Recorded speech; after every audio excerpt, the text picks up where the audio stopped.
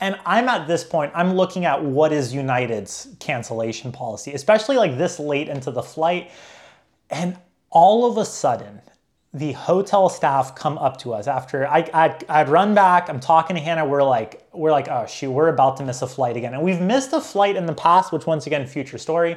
We'll tell it later in this podcast, but we're kind of defeated here. The hotel driver comes up to us and he points at a mattress delivery truck and he goes, and then he does the Google Translate and it was, "He will take you." And I was like, what? Like, what is going on? And then all of a sudden, this guy pops out, this mattress delivery truck driver, and he comes up to us and he says, "Aeropuerto?"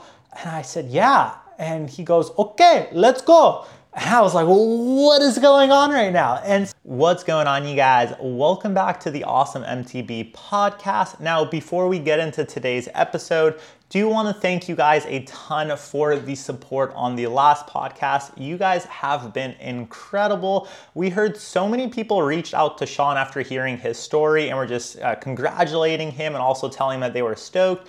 And it was an awesome thing to see. And we also got a lot of positive feedback for you guys on the last episode. So once again, thank you guys so much. For this episode, it's a little bit different. We don't have a guest in this one because we want this thing to be a little bit more sustainable long-term when we're traveling. So there's going to be episodes where we do have a guest. There's also going to be episodes where we just solo tackle a topic. And today's episode, we tackle flying with your bike, traveling with your bike, some tips on traveling with your bike, and also some funny personal stories. We did recently release a YouTube video on our second YouTube channel, Awesome MTB, about how to travel with your bike. And this episode is more some follow-up stories. We have some really funny stories of traveling with our bikes, like that time that we bribed a mattress delivery truck driver to take us to the airport in Mexico, and the time that we completely missed our flight and I turned into a Karen in Thailand, and then also a few other personal stories that we figured you guys would get a kick out of. And honestly, you guys, thank you so much for the positive feedback on this thing. If you are enjoying this podcast, if you guys could take a second and rate it wherever you listen to your podcast. It's kind of tough to figure out where to rate it. I struggled when I was trying to figure out how to actually rate a podcast. It should be on the top of the main podcast profile, whatever platform you're listening to. And also, you guys, if you have any recommendations or have any questions for future topics or future guests, feel free to get in touch with us. It's awesomemtbtips@gmail.com. And yeah, just a cool way for us to connect with you guys and also try to figure out what you guys want to listen to. Hopefully you enjoyed this episode. Thank you so much for the positive feedback. And with that being said, here is episode number 2 of the Awesome MTB podcast. Let's get into it. Now, before we jump into this thing, I do want to give some updates on where we are. Currently, we're in Louisville, Kentucky, and the reason that we're here is because our van is in the final stages of getting worked on. Super pumped for this project to be over. We have been working on this van build for, I want to say, almost a year now, if not over a year. And it's one of those things that if you have a van build, you know the van build is never over. It always feels like there's something that needs to be done to it. However, it feels like we're getting pretty close to the finish line as far as the build goes. So the van is getting worked on in Cincinnati, Ohio. We have an Airbnb here in Louisville, Kentucky in a questionable neighborhood. Now, when we booked this place definitely had a lot of really good reviews, and we probably wouldn't have thought much of it. However, when our friends, when they found out we had an Airbnb here, asked us what part of town we were staying in, and we showed them the address, it was one of those things that all of their faces kind of seemed like, you could tell there was definitely an expression change when we brought up the area we were staying in. Also, something that was very common is a lot of them responded with, "You don't have your van with you, do you?" And anytime multiple people say the same exact thing, you definitely are like, what's going on here? So I guess this may or may not be a bad part of town. Honestly, it doesn't feel too bad. However, every time that we kind of get like a little bit confident, like, hey, let's go walk around the neighborhood, go for a long walk, we'll call a friend and he'll be like, "Where are you guys staying?" And when earlier today, we were on the phone with someone, and when we told them the area that we're at, they're like, "Oh, you might be getting close to this one street, but you're not on it, so you should be fine." And then we realized we're actually on that street.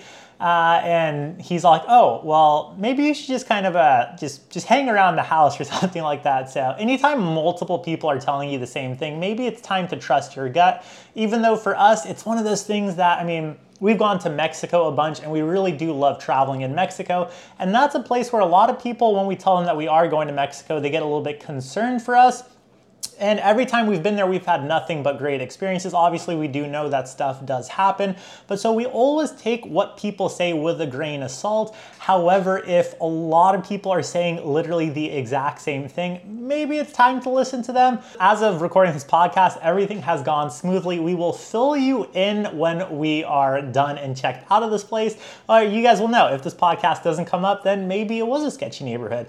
I'm just joking. Nothing like that is going to happen. But yeah, so we're in Louisville, Kentucky. As soon as the van build is done, we will actually be making our way to the Sedona Mountain Bike Festival.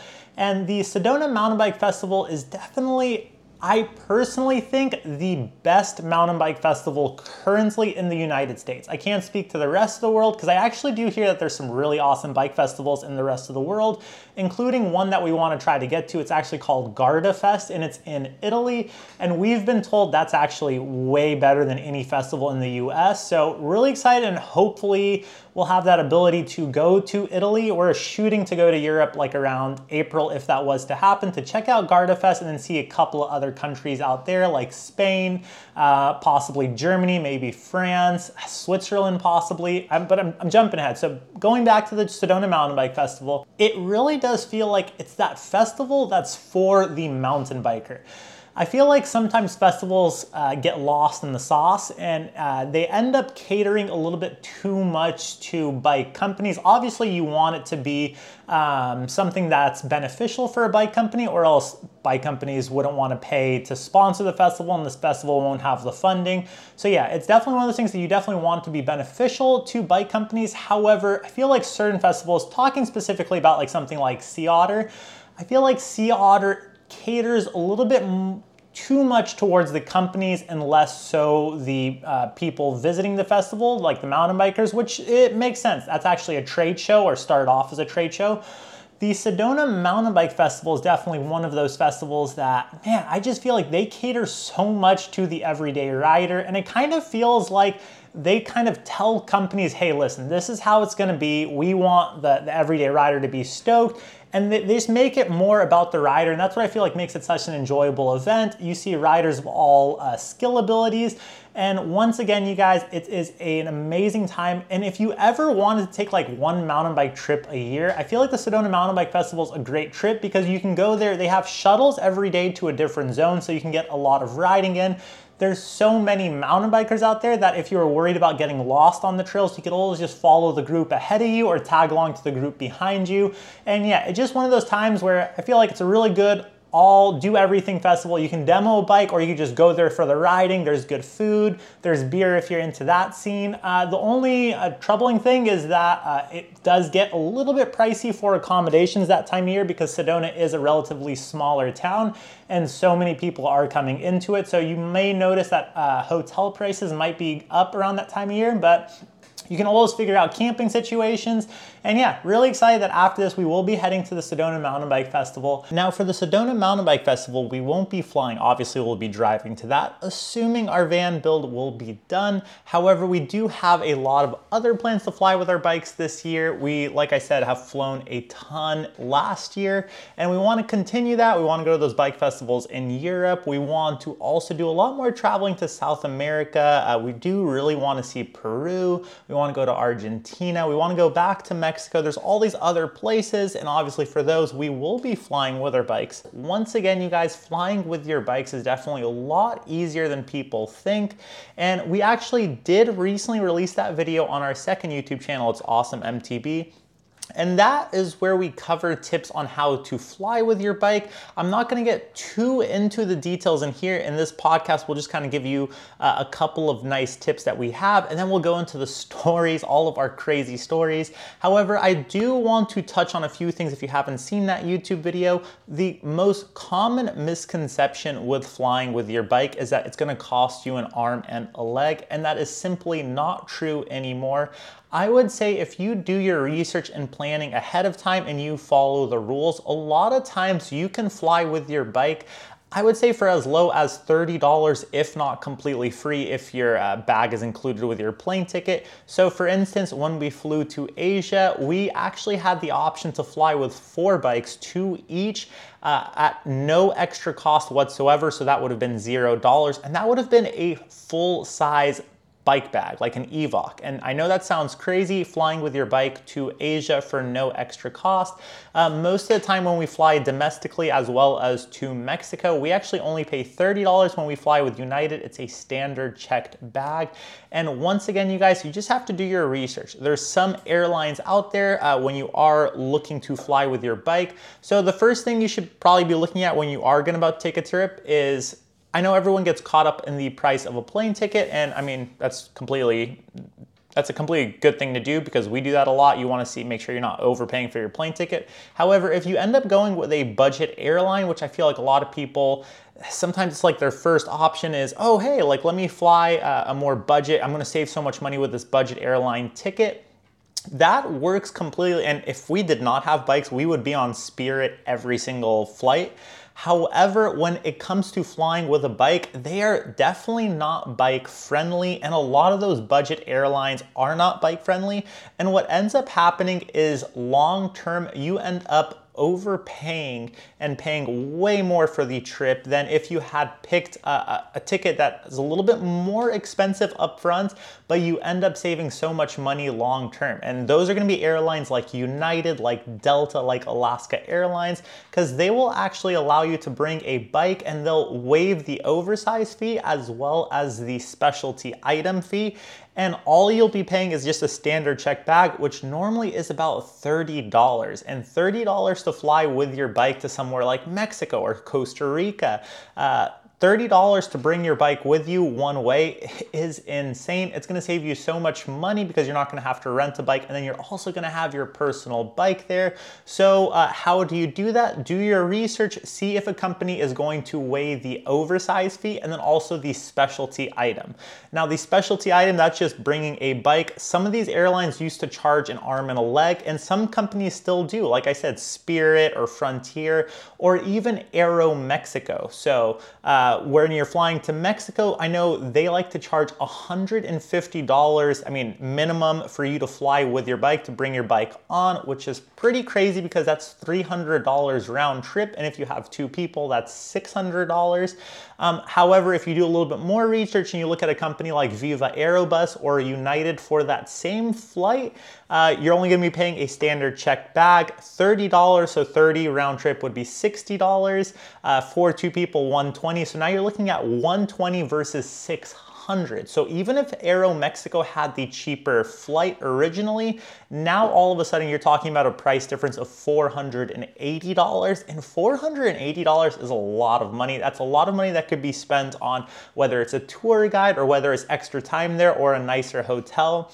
So yeah, always do your research to see if they'll waive the oversize fee as well as the specialty item fee. Talking specifically about the oversize fee, this is where it's going to come into the bag you use. So most people are probably going to want to fly with like an EVOC bike bag or a Dakine bike bag. And once again, you guys, we go into more details on this in the YouTube video. However, I would say most airlines now are waiving the oversize fee, and that's going to be essentially an EVOC bike bag. An EVOC bike bag, when airlines are showing the dimensions they allow you to bring on, basically the number they're giving you, they'll say like your bag must be less than 115 inches. And where they're coming up with this number is you want to take the width plus the length plus the height of these bags.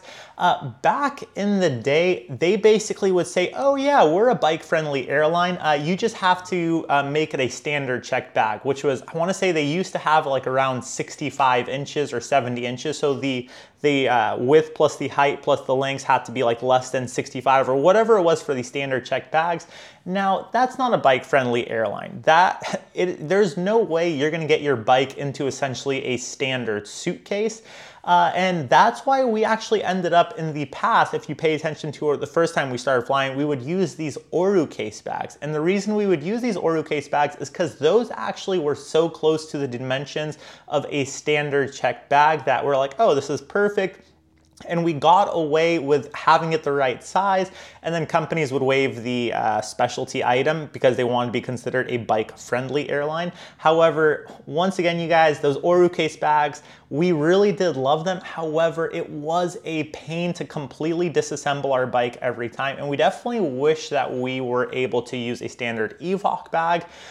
So nowadays, a lot of these companies have realized that people are kind of catching on, and that doesn't really make it bike friendly to waive the specialty item, however, have it so that you have to fit your bike in a standard suitcase. So they're also waiving the oversized item for bicycles, and those are those bike friendly airlines like United. So now you can bring bikes, I want to say the max is about 115 inches, linear inches, I believe is the measurement, is what they're calling it. An EVOC bike bag, if you add those dimensions, normally comes out to about 103 inches, so that will actually make that size. And yeah, so you can go with like a standard EVOC bag or a Dakine bag or whatever bag you want to go in that category. The only thing you have to make sure of is it's going to make weight, which typically tends to be about 50 pounds. And we'll talk more about some like hacks here later on in this podcast and also in that YouTube video. But yeah, as long as you get a bike bag and you make weight 50 pounds and you're flying with a bike-friendly airline, you should be able to find most flights around, I would say, $30 to fly with your bike one way, if not free, which is pretty insane. And that's why when people say that they would love to fly with their bike, but they're worried about the cost, it really isn't that bad. And if you guys ever had any questions on this, feel free to reach out to us, whether it's our Instagram or our website, or send us an email, and we'll definitely try to help out a little bit. But yeah, it's definitely gone a lot more affordable to fly with your bike. And then the other thing is when you get to these destinations, just having your personal bike makes everything so much easier. So yeah, we definitely recommend flying with your bike. However, it's not going to be all smooth sailing. And one of the toughest thing, and actually I would say for a company like Oru Case, they still have the advantage of, I mean, they're smaller bike bags as opposed to like the EVOC bag, because the Oru Case is basically half the size of an EVOC bag. One of the issues you're going to run into when you go to these foreign countries is, for whatever reason, cars get a lot smaller when you leave the US. Like a standard SUV in the US is definitely a lot bigger than a standard SUV in South America or in Asia. Asia for sure, the cars get a lot smaller over there. And what you end up happening is it ends up being tough to squeeze these big EVOC bike bags into these SUVs, especially if you have a partner or you're flying with a friend and you have two bike bags and then throw in surfboards, and then it's a whole complete mess. And this is gonna lead us into our first funny story, which is when we had to bribe a mattress delivery truck driver to take us to the airport in Mexico. So in Mexico, one thing you need to realize is if you have not paid for something, sometimes it's not guaranteed. Like just because you have like a reservation or a like an appointment, that taxi driver may not show up. So we were basically staying right next to Desierto de Leones, an amazing place to ride mountain bikes in Mexico. Can't recommend that place enough. And we really do love riding out there. The riding is awesome. However, it is a little bit of a distance, a little bit of a drive from the main city as well as the airport. And because of that, it's really tough to get like those Uber XLs to come to you, especially where we were staying. So the night before, we're like, shoot, how are we gonna get to this airport? We talked to the hotel, or the place we were staying was more of like a resident apartment complex. However, you had staff on hand 24/7. We talked to them. We said we need a taxi grande for the aeropuerto. They said, no problem. They said, you're totally fine. And we were like, man, everyone's so friendly here. This taxi is gonna be here. They said, what time do you want? They wrote it down in a notebook. And we were like, how much more official does it get than writing down, they need a taxi in a notebook? And so we thought we were good to go. We wake up, we're a little bit nervous. However, we talk to them again. They say, no problemo. We're totally good. We get lunch, and we're kind of a little bit nervous, but we're also like, hey, he said no problem. We're totally cool. And we also have a backup plan. Worst comes to worst, we have the number of another taxi service that's gonna take us there. We show up back to the hotel, we get all of our stuff and bring it down to the hotel. And this, we were actually flying with 2 bikes, so 1 mountain bike each. And we also had our surfboard, so a big old longboard. The longboard we knew was gonna be the problem. You can typically squeeze that bike bag into a car. Worst comes to worst, get 2 taxi. However, our longboards are definitely a little bit on the bigger side. And all that stuff combined, like 2 bike bags and surfboards, definitely starts to become an issue.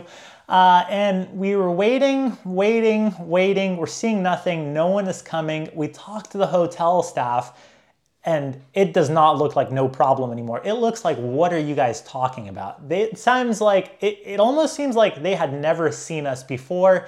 They are very confused. They have no idea what we're saying. And we said, what happened to No Problemo? What happened to the notebook?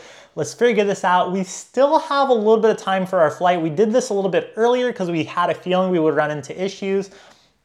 And then they started reassuring us. They said, hey, no problem, no problemo, we will find you a ride. And we said, taxi grande. And they said, no, yeah, taxi grande, no problemo, no problemo. And we're going back and forth, we're waiting 5 minutes, 10 minutes, no taxi has arrived. Now, we're starting to panic a little bit here. We still have a phone number for a taxi, and we have some friends locally. We call our friends, and they're like, hey, we're all out of town. It was one of those weekends where there was a lot going on. There was a race, there was an event, and maybe if we had coordinated with a friend, they could have taken us. However, everyone was out of town. I know our buddy with the truck was actually visiting his family in the next province or next state over, so he wasn't around. Our other friends were in Oaxaca.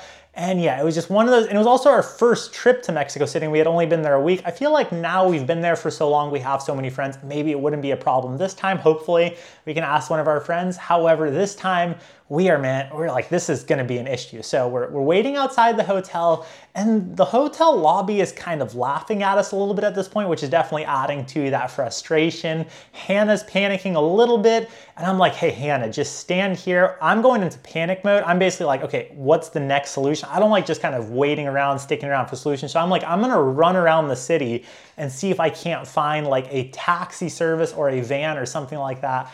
And so I'm running around, I'm waving people down, and the problem in Mexico is you definitely don't want to just kind of give a random person a ride, especially if you don't know them and they look crazy like me. So no one was really giving me the time of day. I also at that time, I spoke very little Spanish, so the communication definitely wasn't there. And then Hannah calls me and she goes, Mo, we are good. She spoke to the hotel. They said, taxi grande on the way, no problemo. They're communicating via Google Translate. And I'm like, oh, are you sure you want me to come back? She goes, yeah. He's guaranteeing me that this taxi is showing up. So I run back to the hotel because I'm like, oh my God, like, thank God, like this is actually gonna work out. And I get back, and then I'm standing next to Hannah. Let me tell you, taxi grande, we are talking taxi paquito, like the smallest taxi I have ever seen. You have this Toyota Corolla, and I am not trying to talk bad about the Toyota Corolla. It is an amazing car. It is a very reliable car, but the one thing that the Toyota Corolla is not is a taxi grande. It is not a taxi grande, it is a taxi paquito. There is no way. I look at this thing, it pulls in, it doesn't have a taxi sign. I think this guy, because we also had started to tell them, we're like, hey, 1,000 pesos if someone drives us to the airport. Because we were quoted 300 pesos to take us to the airport. And I'm like, let's just step it up, 1,000, like, please, can someone take us for 1,000, which is approximately like $50 US, which I thought was totally fair to take us to the airport. The airport was about an hour drive away. And it's also one of those situations where I'm ready to, and I feel like I would have paid more, but literally all we had at that point, because we were at the end of about a 3-month trip to Mexico, literally all I had was that 1,000 pesos. And yeah, the taxi, the Toyota Corolla, the taxi grande pulls in, and he looks at us, and he goes, no problem. And I said, no, bro, this is gonna be a problem. And I'm like, there's no way. I was like, he's going to look at us and he's going to realize this is a problem, but he just felt so confident. And that's when I told Hannah, I said, I gotta keep running because we gotta figure this out. We're cutting it close now.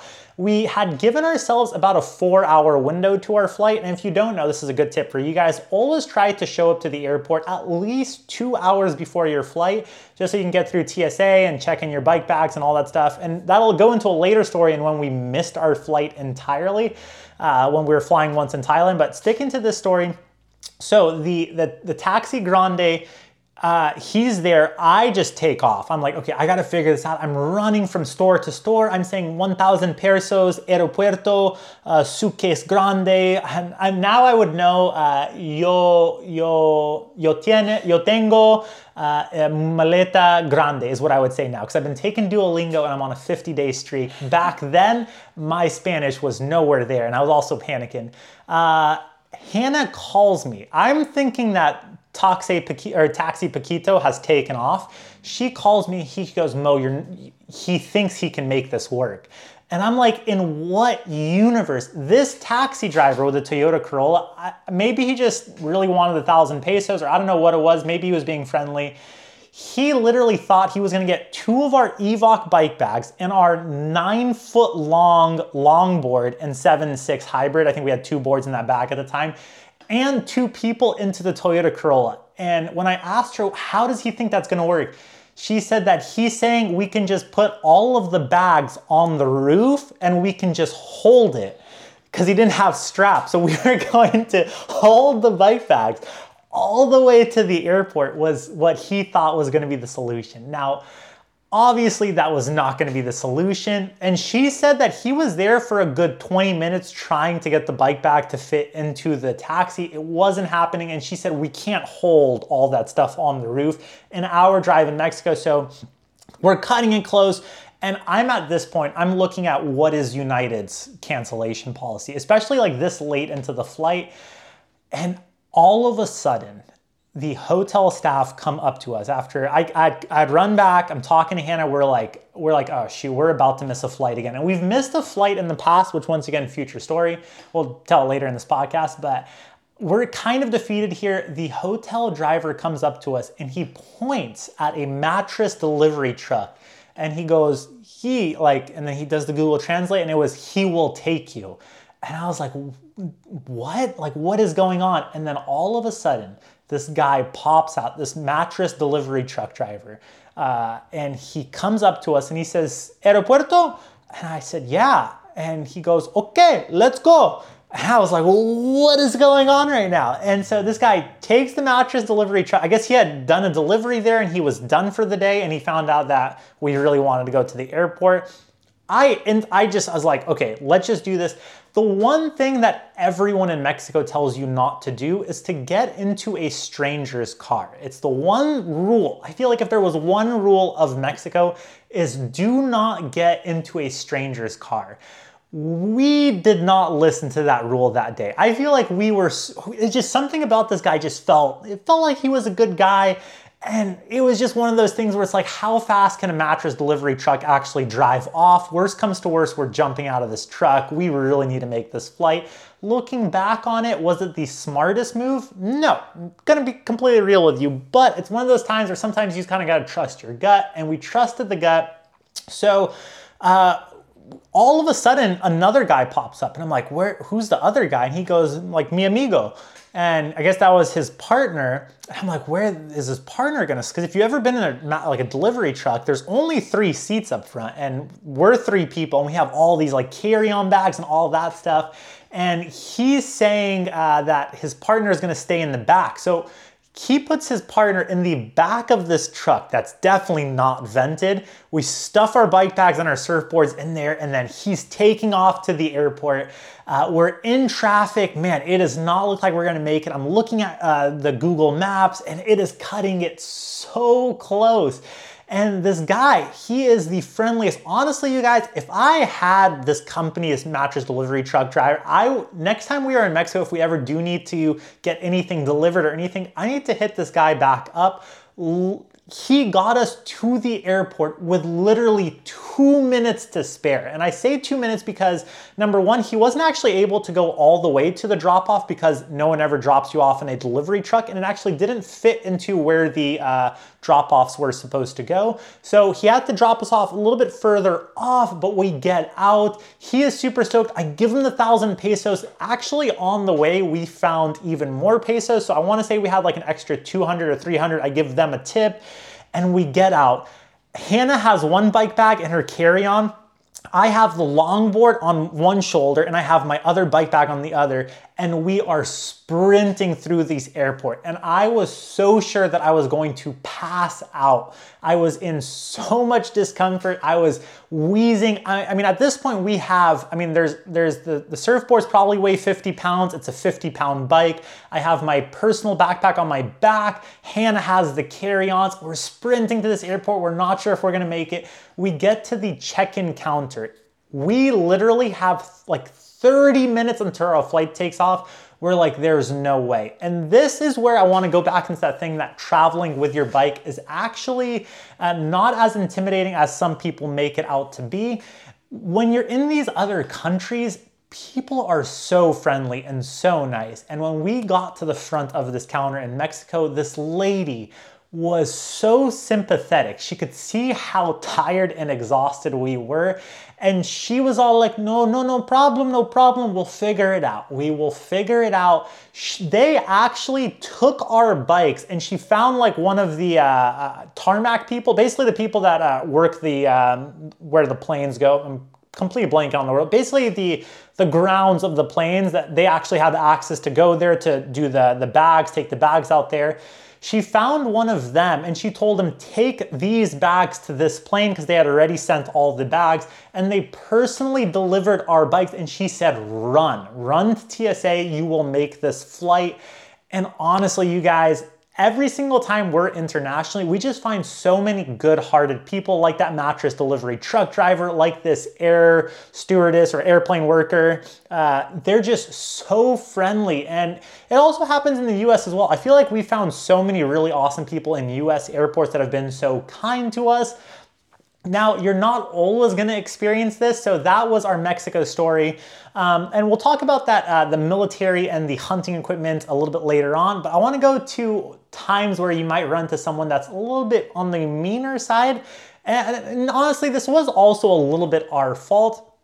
So going back to our first trip to Thailand, we had 4 bike bags. It was our first time traveling with bikes. And our first time traveling with bikes, obviously you don't really know all the rules, and we had flown to Bangkok, no issues, and then we had taken a train to Chiang Mai, no issues, and then it came time to go to a country, Brunei. We got invited to go ride out there. Brunei is an Islamic nation right next to Indonesia, and a really awesome kind of country that they're putting in a bunch of trails, and they reached out to us. They wanted to come document their trails. So we said, yeah, and we just had to catch this connecting flight from Bangkok, or from Chiang Mai to Bangkok to take a flight to Brunei. Now, once again, our first time flying, and this is, as you start traveling more with your bike, you'll learn these mistakes if you do happen to make them, or maybe you might watch our YouTube video or listen to this podcast and you'll realize these tips. I remember I caught a flight once domestically back in the US, and I called my buddy to take me to the airport, and he said, when do you want to get there? I wasn't flying with the bike, and I said, can you like take me to the airport like an hour ahead of time? And he goes, dude, I think I said hour and a half. And he said, dude, you just got to be there 45 minutes before your flight and you're totally fine. And I had just had that story in my head that, oh, you can just show up to flights that early. So we left our apartment in Chiang Mai, like cutting it super close. I want to say we left it with like an hour to go for our flight. And it was just supposed to be a 5-minute drive. We got stuck in traffic, and we showed up to the airport about 40 minutes before our flight. And it was one of those things that we're like, oh, it's still like in that window. 40 minutes is a lot of time. We can just kind of fly through this, get there, not realizing that the gate to check in your bike bags closes at least an hour sometimes before your flight takes off.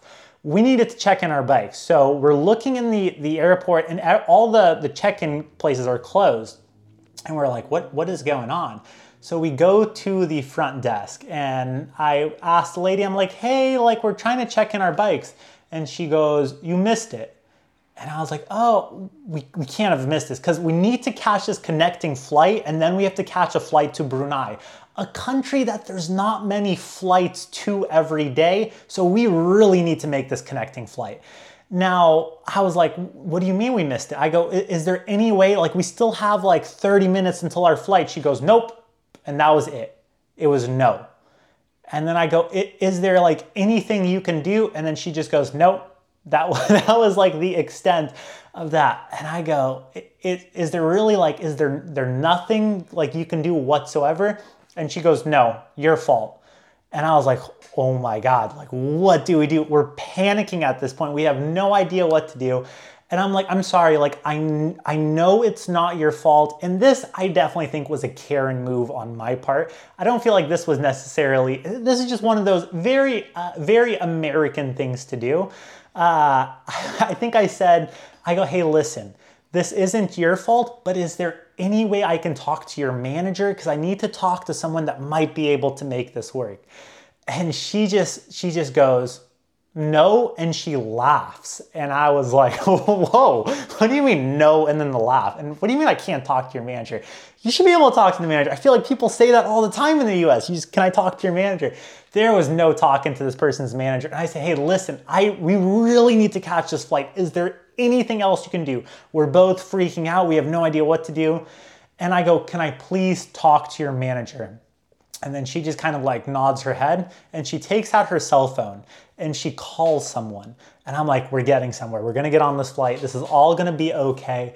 And she's talking Thai, so I have no idea what she's saying. And then she just starts laughing. Like there is a very slim to none chance that her manager was on the other. I think she just called her friend, or maybe it was the manager and the manager was laughing at us and she just said, you are completely lost. Like that's it. Now, in that case, we talked to the mountain bike tour company. They were able to sort things out with another connecting flight and a different flight to Brunei.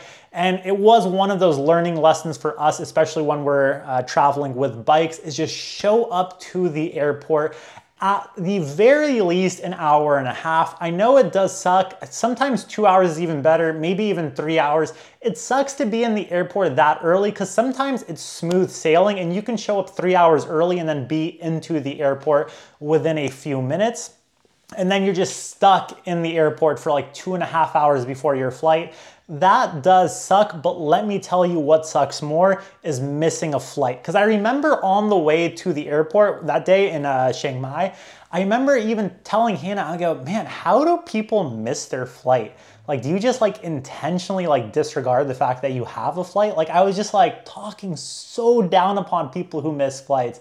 And then we missed our flight. So yeah, that's one of those situations where it's not necessarily gonna be the same. Another situation where it's not necessarily gonna be the same is leniency. So remember when I was telling you guys that your bag has to make weight, and your bag does have to make weight in a lot of situations. Normally the weight limit for bikes is about 50 pounds.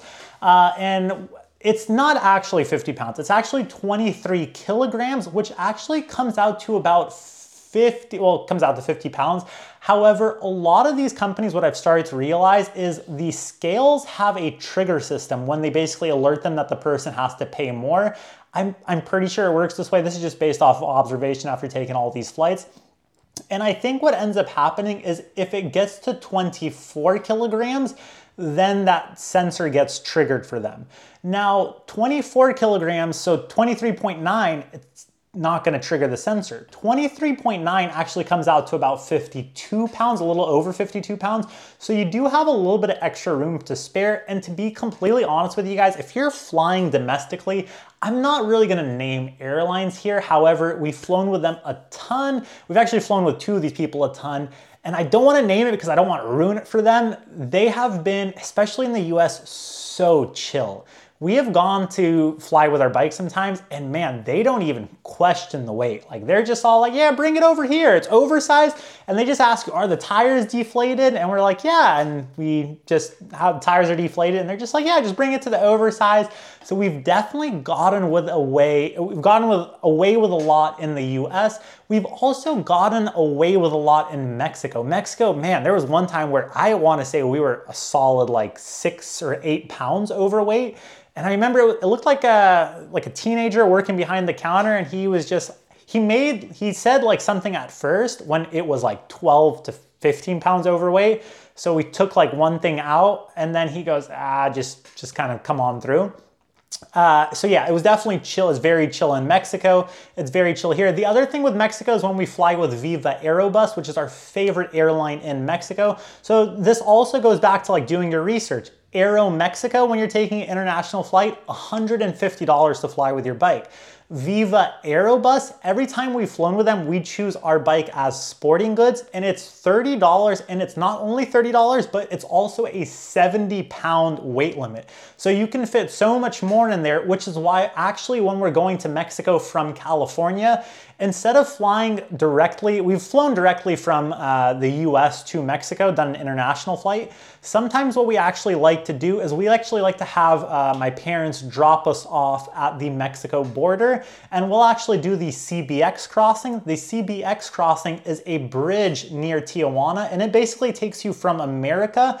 It'll take you, literally you just walk across this bridge. It's a little bit long of a walk, but it will take you directly into the Tijuana airport, which is awesome. The reason that's awesome is you can actually fly domestic prices at that point, because basically as soon as you get into Tijuana's airport, you're flying domestically. So all you have to do is pay about, I want to say it's $15 to take that bridge over to the other side. Another option for that is you can also get to the border of Mexico and actually just cross and then figure out how to get to the airport. You just take a taxi, which is it's pretty safe from what we researched, but if you don't feel comfortable, where we were in California, it was right next to Tijuana. If you don't feel comfortable just going into Tijuana with all of your bags and then finding a taxi to take you to the airport, you can take that CBX crossing.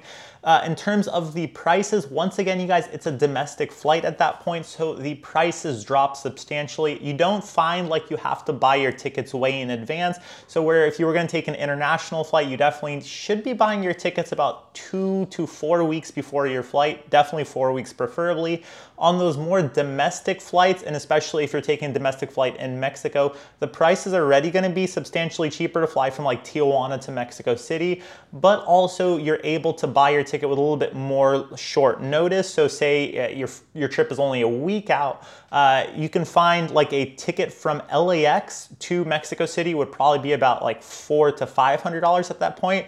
And then that same flight from Tijuana, you're probably looking at $60. So that CBX crossing is going to save you a lot more money there. And the other cool thing is you do get a 70-pound weight limit. So say you want to fly with some extra things and you know your bike's not going to make weight, taking that CBX crossing and then flying anywhere within Mexico, there's just a lot of advantages there, and which is why we definitely recommend that CBX crossing. But going back to the original point, and the reason I brought all this stuff up is even though flying to Mexico the airlines have been super lenient, flying domestically within the US, airlines have been super lenient and very chill. This is not the same case for every country, and I am specifically talking here with Asia.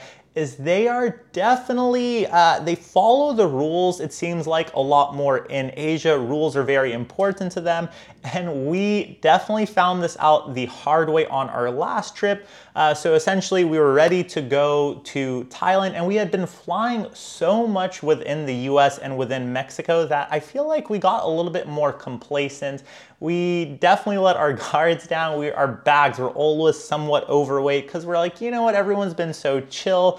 And it's one of those things that, I mean, if it happens time and time again where people are chill and chill and chill, you relax a little bit. You're not really kind of on edge. This would definitely not be the case when we showed up for our last flight. So our last flight to Asia, we went with United. However, United had partnered with a Japanese airline, and the Japanese airline was Air Anna. And I believe they're really big in Japan. They have a lot of flights like to Tokyo and then also within Asia as well. And when you do these, a lot of these airlines do partner with other airlines so they can kind of expand how many flights they offer. The thing is though, even though you're booking a United flight, the flight rules are going to be Air Anna. Now, when we looked into Anna also is a very bike-friendly airline. They let you bring a bike on as a checked bag. They'll waive the specialty item, and they also waive the oversize, so you just have to treat it like a standard checked bag, and they, once again, have a 23 kilogram weight limit. Now, where things get a little bit different is it being a Japanese airline, and once again, you guys, in Asia, and this is one thing we find every time we travel in Asia, is rules. It kind of felt like in the US and in Mexico, like rules are there, but sometimes they're a little bit more like you can kind of break some of the rules, and sometimes the airlines will also help you, like, oh, they'll turn a blind eye and they're a little bit more relaxed. In Asia, it kind of feels like the rules are followed to a T. And when we showed up to our last flight, we showed up to LAX with 4 big bike bags. As soon as we got there, it was one of those things where I look around and all of the airline attendants are looking at us. And I'm like, oh my God, this something is definitely going on right now. And then you kind of see them talking to each other and pointing at us. This is the ANA airline attendants. And I was like, man, something is definitely going on. They're definitely talking about us. And I'm trying my best to like be as friendly as possible. And they're asking us all these questions about the bike bags. And then they come out, they take our bike bags and they bust out the tape measures. And that's when I first started to realize, like, hey, we're kind of in trouble here, even though our bike bags were definitely a little bit overweight. And the reason they were overweight is because we had brought a lot of stuff that we wanted to give away to our friends in Thailand. And anytime we go to another country, we try to bring gifts for the locals so that, like, if we ever meet someone cool, or if we want to stoke out like the kids in a community, we can give away some glasses, we can give away some cool products. And yeah, we always like to just kind of bring gifts wherever we go. So, and once again, we had been traveling so much in the US and Mexico that we were definitely, our guard was completely down, which is why every bag was definitely overweight. And as soon as we saw the tape measures, I was like, this is gonna be a very long time. So lucky for us, our bags were the right size. However, we weren't completely sure at first because, I mean, I've never had companies bring out the tape measures and they're writing all the measurements down and they are measuring every one of these bags. Even though all the bags look like kind of the same size, they are not like cutting any corners here. So they're measuring every bag and then they're like, they start weighing the bags and they're like, everything is overweight. And we're like, oh shoot, this is not gonna be chill. I'm like what, how much should it be? And they're telling us like exactly how it should be. There is no rounding up. We have to get every bag close.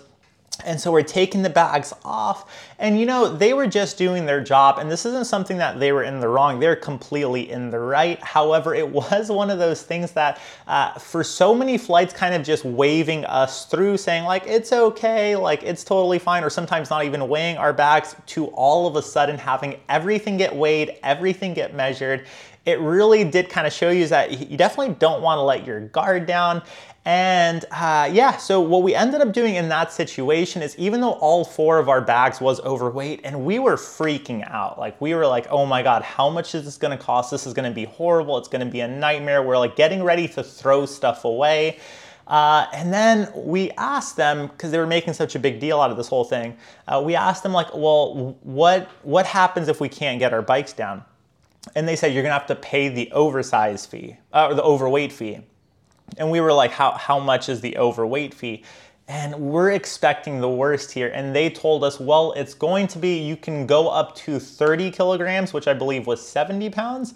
And they said, that's gonna cost you guys, and they're looking through their books and they say $60 US per bag. And we were like, whoa, that's it. And I know $60 isn't a light amount. However, in the grand scheme of things, we're not paying to fly with any of these bikes, $60. And so we do the math. And this is where I want to go into that whole stuff ends up working out with flying with your bike. There's always normally a solution. And we did the math and we're like, well, we're like calculating each bag was overweight, but some bags were only overweight a few pounds. And we're like, why don't we just like combine? And this is when I credit to whoever was helping us out. They were like, hey, listen, how about you shuffle stuff from some bags and just like we bring one of the bags to overweight and just max out those overweight bags.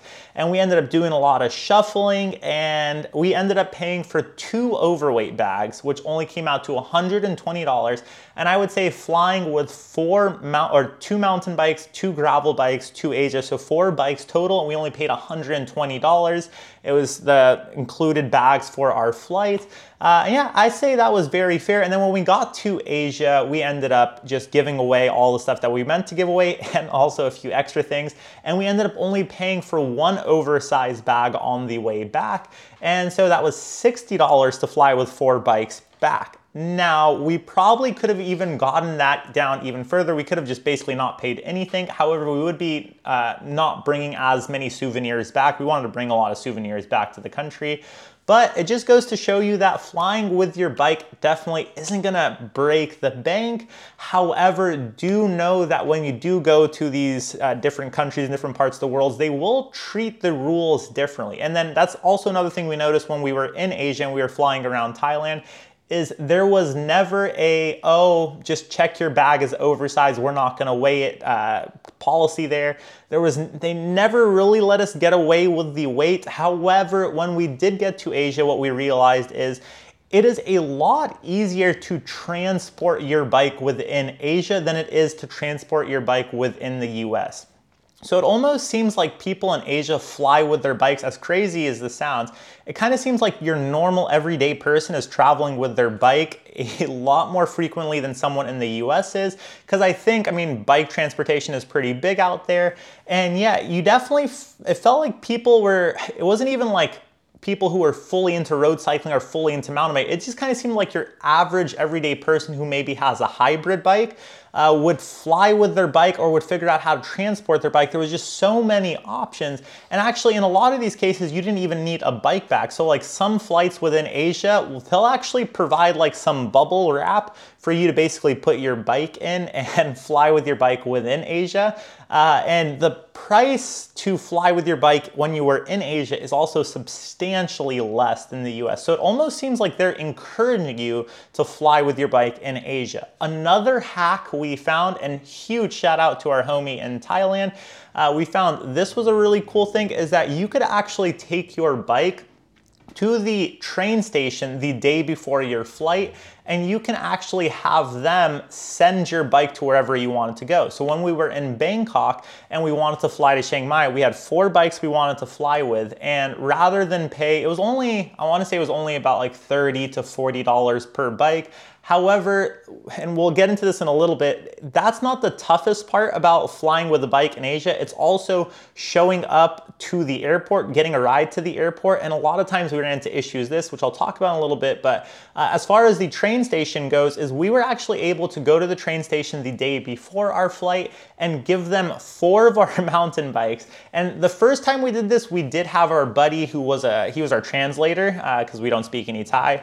Thai is a language that I've tried to learn, and I think I spent like 3 to 6 months trying to teach myself Thai, and I realized that even though I was trying to teach myself, it's such a, I believe the word is phonetics language, I'm probably butchered that, but basically if you don't get the tone right of certain words, people do not understand you whatsoever. So I spend 3 to 6 months teaching myself, and then I start talking to my Thai friends, and they're like, what are you saying? Like, you are not making any sense. So yeah, that's besides the point, but we did have a translator the first time.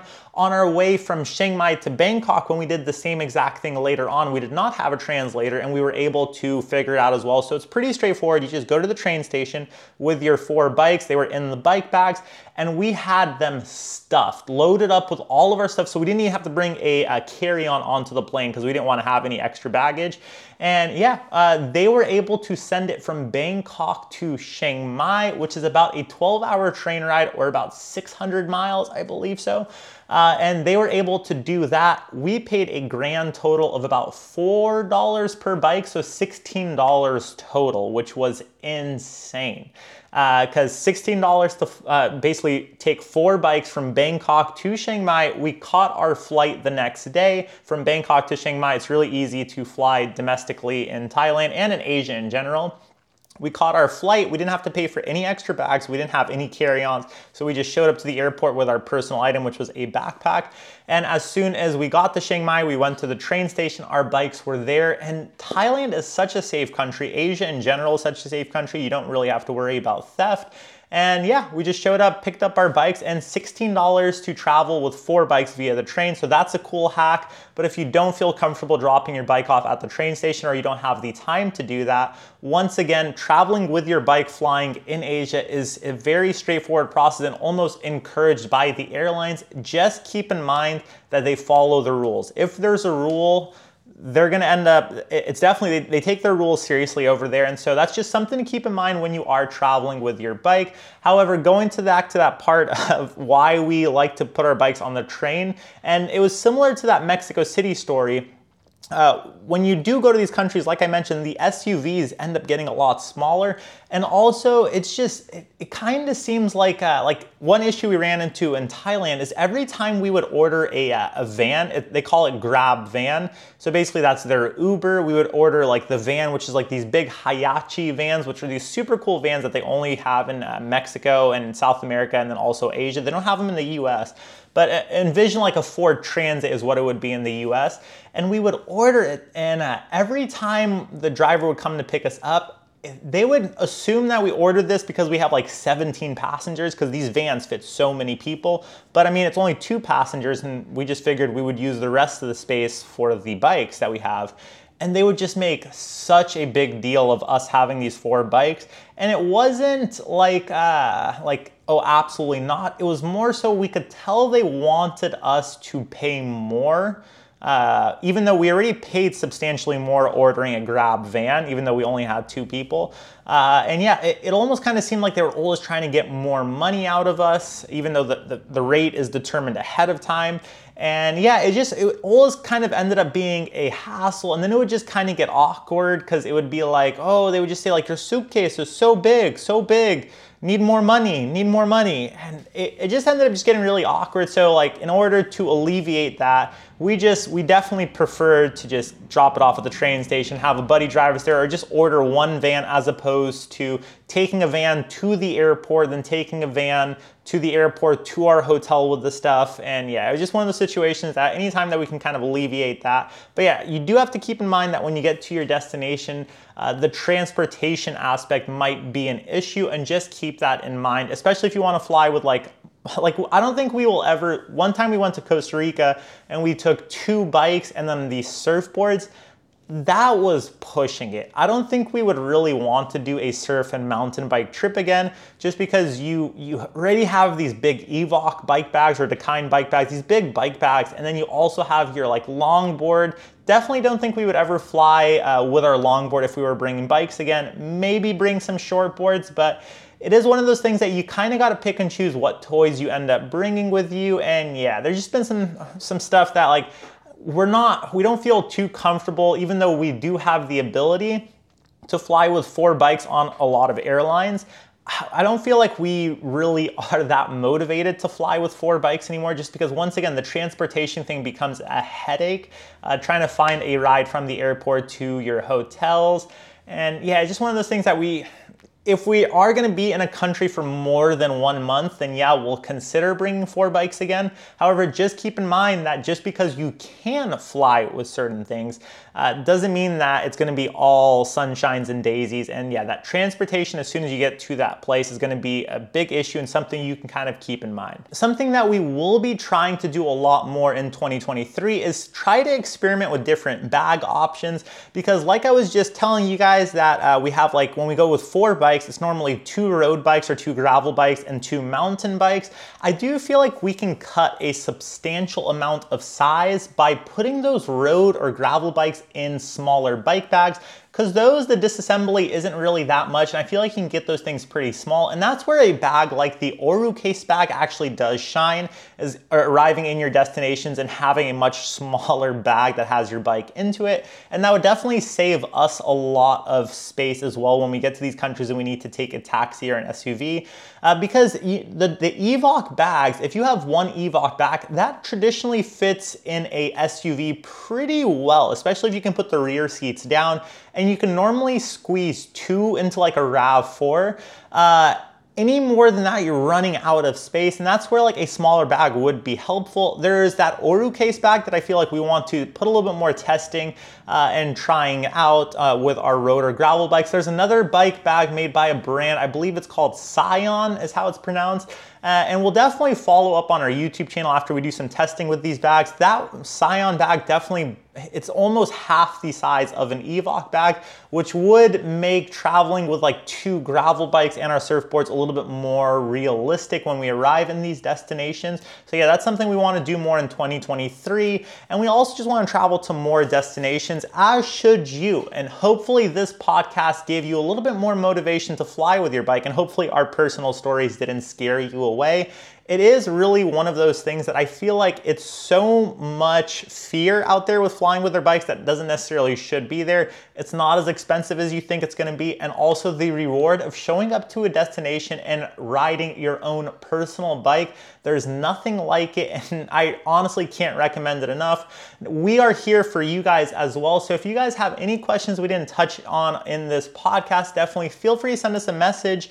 Also, you guys, this podcast is definitely something that we always want to kind of stay in touch with you guys. There's not really a comment section here, so definitely send us a message on Instagram if we didn't cover something in this podcast, or you can send us an email. It's awesomemtbtips@gmail.com, or if you go in the description of the podcast, you could probably find our contact info there. Definitely reach out. We're happy to answer any of your questions. We also have that YouTube video out on flying with your bike. Hopefully you guys enjoyed this podcast. If you guys have any recommendations for future topics, also send us a message because we're curious what you guys want to hear about. Thank you guys so much for listening to this podcast. If you guys can just take a quick second and rate this podcast wherever you're listening, it will help out the podcast a ton. And we'll see you guys in the next episode, episode number 2 in the bag, episode number 3 coming up soon. Until next time, you guys, ride awesome. You.